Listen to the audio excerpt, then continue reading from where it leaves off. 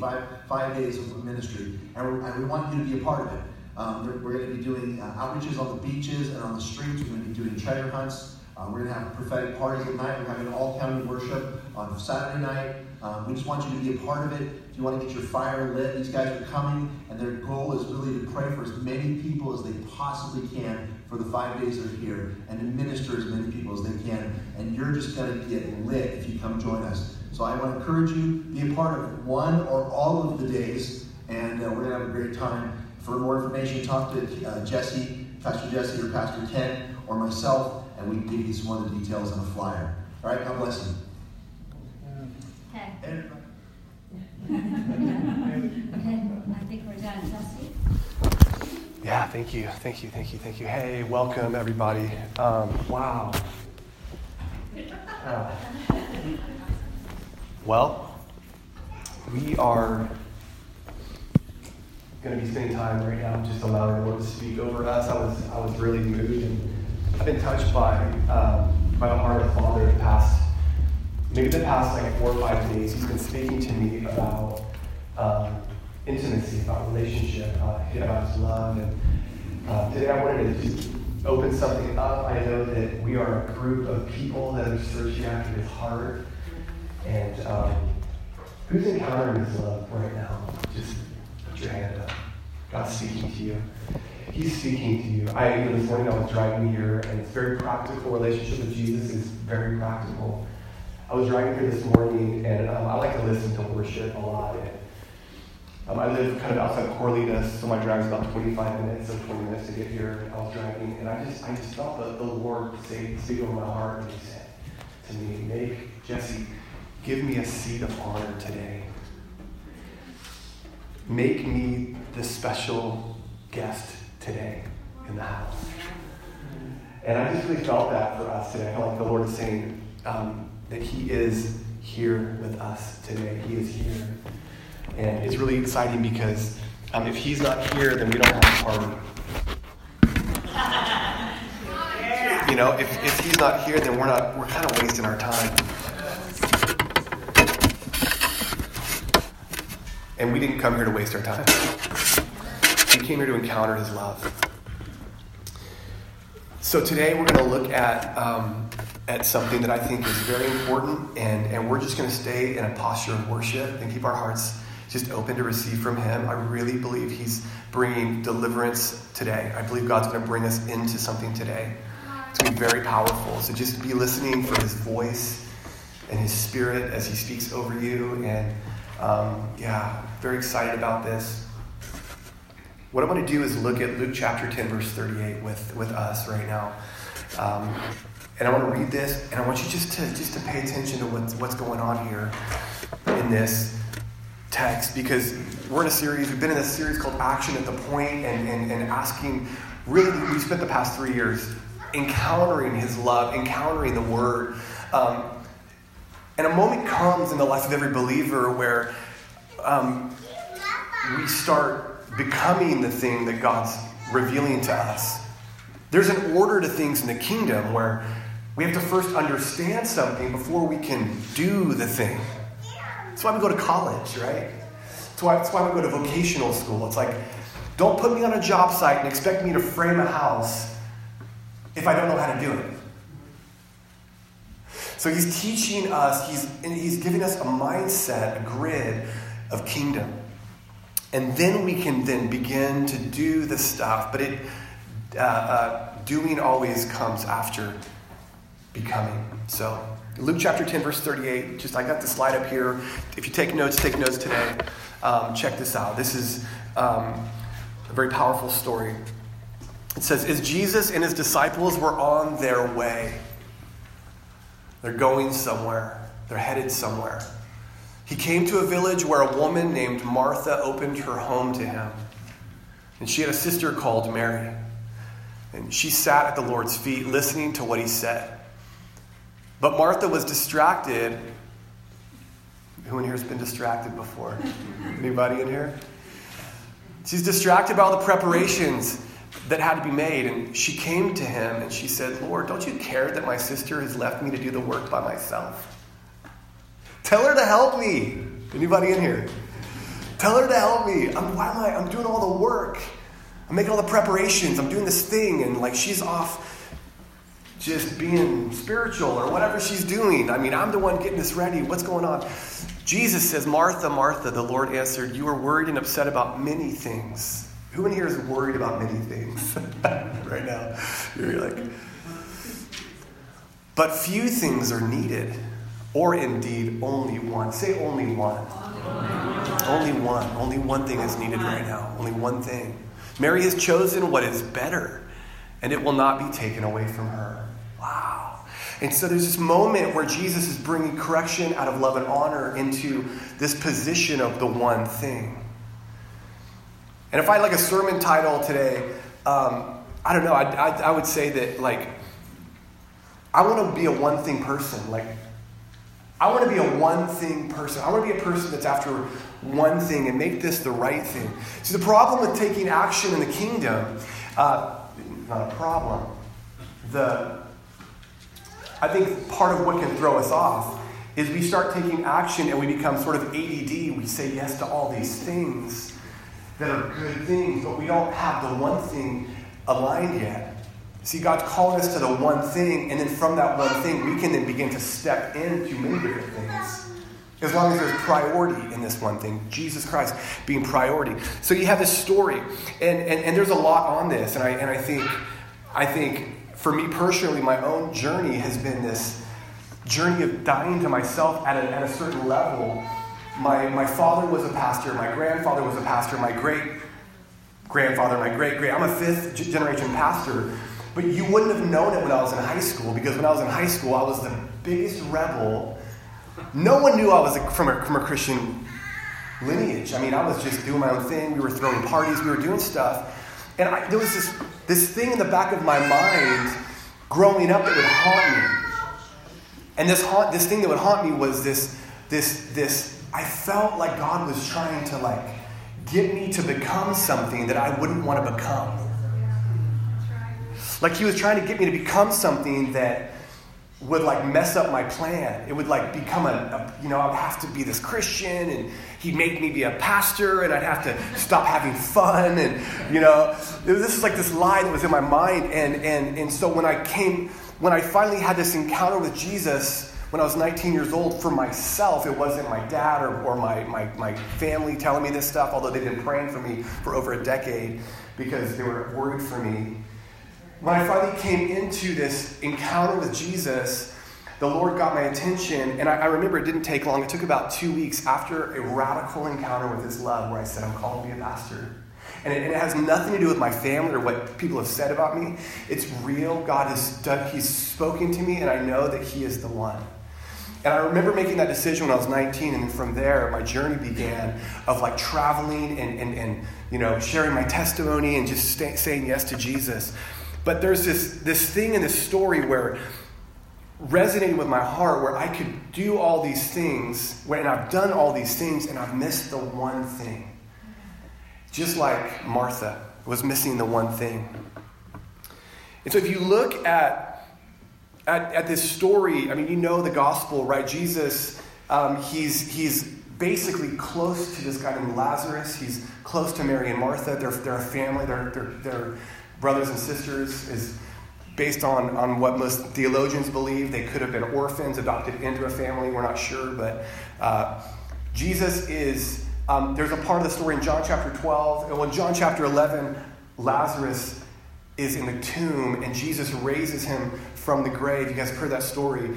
Then the next chapter, in John chapter 12, you have this picture of Jesus is preparing. He has 1 week left to live, and he's preparing to lay his life down on the cross in John chapter 12. And on his journey, think about this for a second. If you had 1 week left to live, what would you do? If you had 1 week left to live, what would you do? Jesus has 1 week left to live, and he decides to go to his friend's house, Lazarus, Martha and Mary. He goes to their house in John chapter 12. And he hangs out with them. And I love this because it shows me something about the character of Jesus. Like, he is all about friends. He's all about his crew. Like, he's his people, right? We have our people.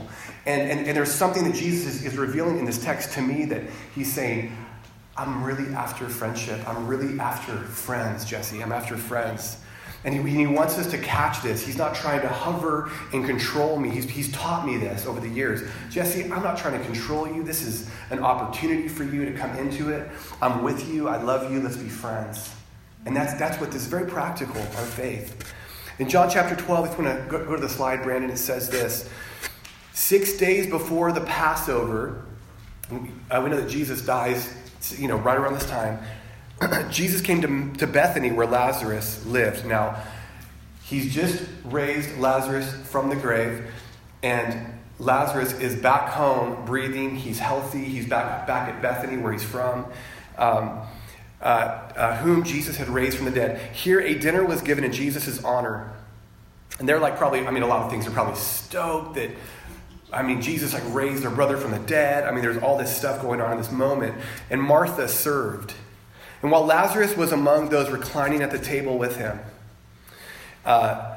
verse 3, then Mary took about a pint of pure nard, an expensive perfume. She poured it on Jesus' feet and wiped his feet with her hair. And the house was filled with the fragrance of the perfume.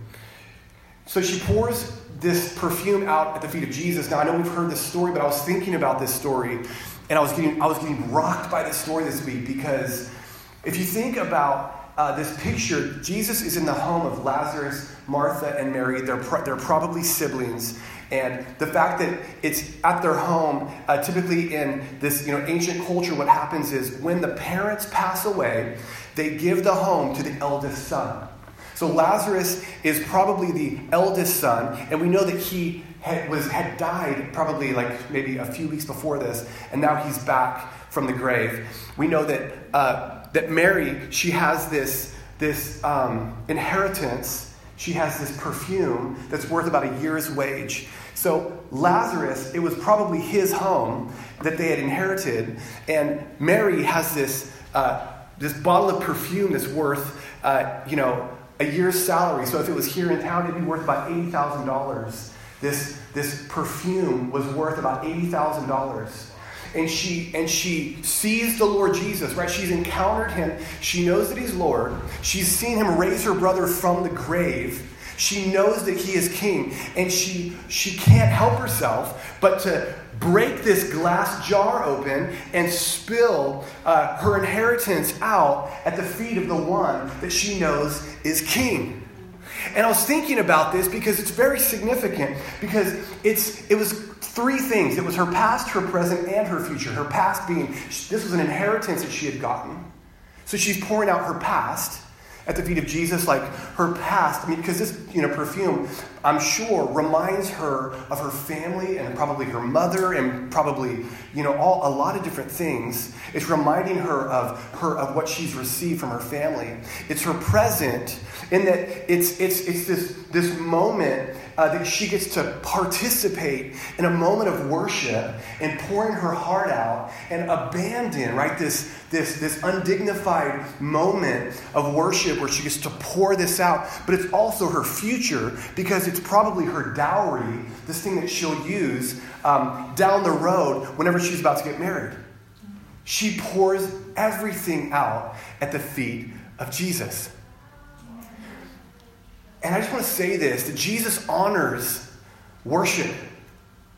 When we pour our hearts out, when there's an altar call, there's a moment to receive from Jesus, and you receive it, there's something significant on that moment.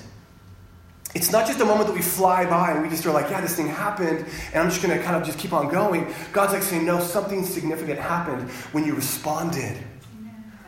Come on. And so we respond in worship. We respond by giving, by pouring our hearts out to Jesus.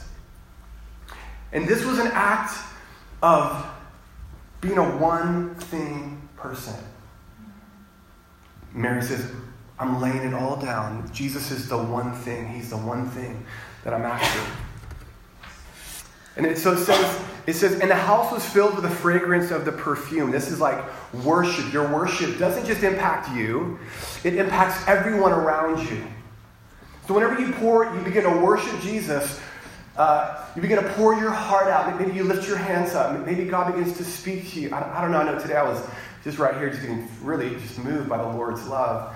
And I just was feeling God's presence and just encountering him. And as I began to worship, I felt an increase in the house. I felt like God was like saying, because there's a bunch of people worshiping in here right now, it's impacting others who didn't know what to expect when they walked in the room. But now that there's some people burning and worshiping, it's starting, there's a perfume, there's this aroma, this fragrance rising up. And God is like saying, it's impacting the person that came in here who was wounded or hurting or depressed or suicidal or, had depression or is coming out of like this hardship or this financial issue. Your worship is impacting that person sitting behind you that you haven't even met yet. Why? Because our worship impacts, it's an aroma, and it impacts people in the room. And it says this, and the house, say, and the house was filled with his fragrance. Yes. In verse 4 it says, but one of the disciples, when we begin to worship Jesus, it sometimes offends people. I promise you. I mean, man, when I said yes to Jesus and I said, man, I am all in, I thought that people would be like, yeah, Jesse's all in, finally. And there were like 2 people that said that, and there were about 15 people that said, dude, you're offending me with your worship, Jesse. Judas Iscariot, but one of the disciples, Judas Iscariot, who was later to betray him, objected. And he said, why wasn't this perfume sold and the money given to the poor? It was worth a year's wage. She's a chump. What is she thinking? Why is she doing this? Her worship is falling on deaf ears. It's offensive to me to watch her waste this gift, this dowry, her past, present, and future. What a waste. I mean, have you ever encountered that before? You ever been in a moment before in your life where you're encountering the one thing and you're like, my eyes are fixed on Jesus, and you're like, everything is about this one thing, and then people around you start getting offended by it because the one thing, it's convicting them. Maybe they can't resonate with where you're at or whatever. All I'm here to say is that when you begin to worship Jesus, it will come with opposition, I promise you. And so the text goes on here, and it says in verse, actually it was funny because I shifted to Mark chapter 14, same story, different gospel, Mark chapter 14, because I felt like this story was so significant that they put it in not just one, but this second gospel that kind of pulls out some stuff that I want to look at with you in Mark 14.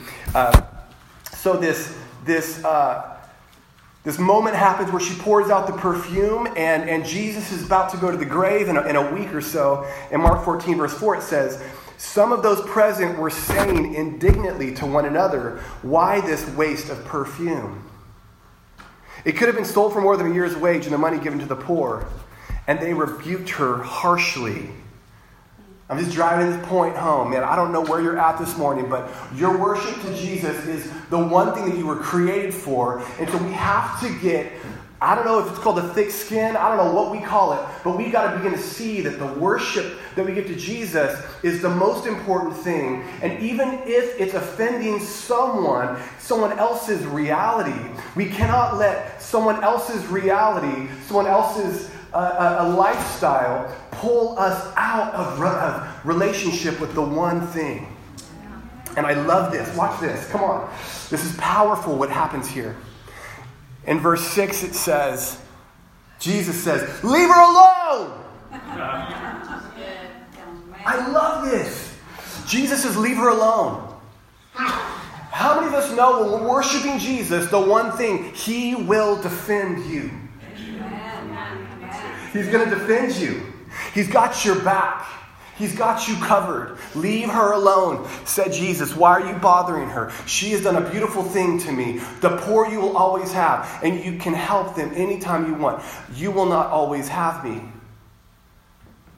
You'll not always have me. I'm not always going to be here. You'll not always have me. This next verse, it like does something to me. This is one of the most important verses in the Bible. Please pay attention to this. I think this next verse has the power to set someone so free. What Jesus says next. It's going to set someone free, I promise. She did what she could. she did what she could.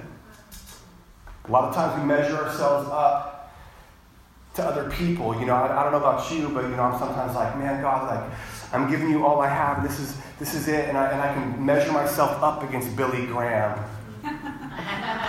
Where are the crusades at, Lord? I mean, come on, man. I said yes to you. Like, where this, what's going on? And Jesus doesn't measure her next to Peter or anyone else.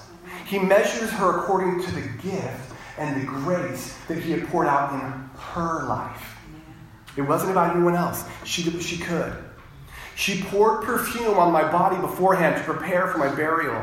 Truly, I tell you, wherever the gospel is preached throughout the world, what she has done will also be told in memory of her.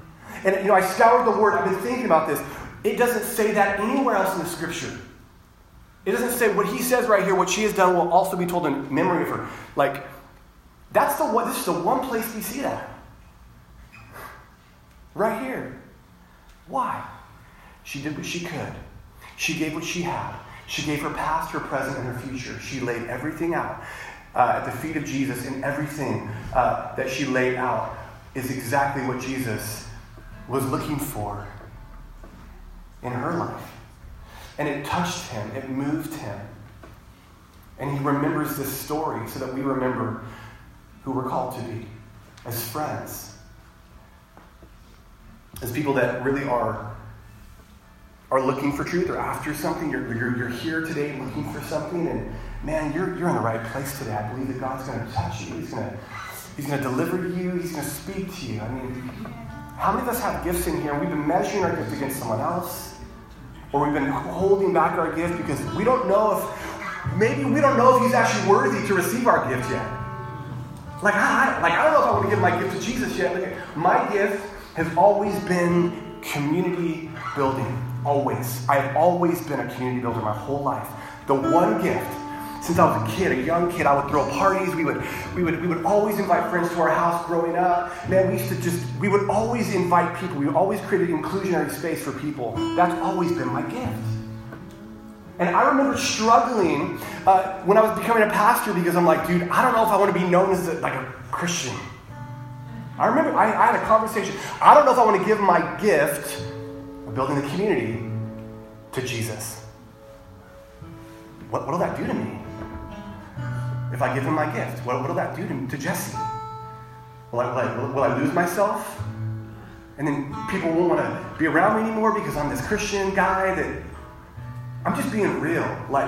When you start asking the question, what's my gift? And you start saying, I'm going to give my gift to the one. I'm going to give my gift to Jesus. There's a price that's paid, but also it's like God blesses it and ignites it, and your gift becomes a blessing. Instead of it being a thing that I can twist and use for my own agenda, when the gift goes to Jesus, he then uses it to build the kingdom. Whatever your gift is, we have hundreds of gifts in this room right now. I mean, think about that. But the question is, do we trust that God can steward our gift well or not? This moment right here, I just felt like there are seasons where we step into this discouragement, or we step into seasons where we don't know how it's being used. I'm like, God, I don't know how my gift is really... We lose sight. We lose perspective, right? Because we're in it. And in discouragement that I walk in normal stuff, normal circumstances, I could hear the Lord speaking over me. And today he spoke it over me today. He said this to me, and I lost it. He said, Jesse, it's my name. You're in a line of Mary and Bethany. Jesse, you're in the line of Mary and Bethany. And he says, I will not forget. I will not forget what you've done. Because you have done all that you could do. You gave your gift, you put it at the altar, and you left it there. And I did. I was driving here this morning, and I said, God, you have everything. There's nothing left to put at the altar. I've given you everything that I have. And I don't know where you're at today with that. But that's the safest place for your gift to land. place for your gift to land is given to Jesus, laid at the feet of Jesus. So right now, I really feel like God's calling us to a season of action. He's calling us to embrace this radical nature of God's love through our gifts, through our service, through our heart. He's saying, get it right, get it right, get it right. Make me your friend. I'm not going to lord over you and beat you up. I'm here to walk with you as a friend, as a brother. It's very practical. It's not religious. So I'd love for the band to just begin to play. I'm going to call the worship team up or the prayer team up. And maybe you're here right now and you're like, dude, I don't even know Jesus. Like, I don't even know who he is. Like, I just want to give it an opportunity for you to know him right now, to receive him right now. Maybe you're just at a place where you're like, I have known him, but I don't know him like you're talking about. I don't have this intimate, passionate relationship like you do, Jesse. It's for you. It's for you today. I promise. It's for you right now. You want to receive that? You want to receive it? Just speak to him and say, I want to know you, like Jesse's talking about the way he knows you. This is why I was created. This is why Mary was created. Mary had a revelation that everything that she was created to do landed in a moment where the perfume was poured out on his feet and her hair was used to clean his feet. It was this undignified moment that defined everything about humanity in that moment. Everything about humanity was defined in a moment. And Jesus said, I will never forget, because she gave all she could. And it was an invitation for you to come into all that you were created to become. Everything that God has breathed and spoken over you. There's a moment right now in the history of your life that people will look at and about and say, that was the moment that she said yes. Searching our hearts. Is he worthy of my gift? Is he worthy of my gift? Is he worthy to give everything that I have?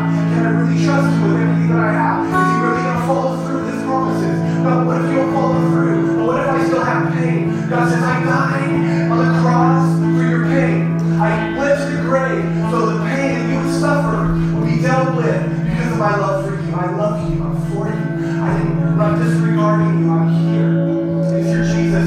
He is seated in a high place in this house, and he's inviting you in right now. Will you say yes? Will you say yes, God? Use me, God. If we start our days talking to him, he will deliver you. This is how we change the world.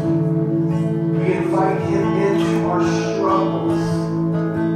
And we give the struggle 1 hour of our time in the presence of Christ Jesus. And when that hour is over, and we give it to Jesus, we rest in his promises that he is defeated the offender, that he has defeated the harasser, that he has defeated the murderer of our dreams, the enemy of our hearts.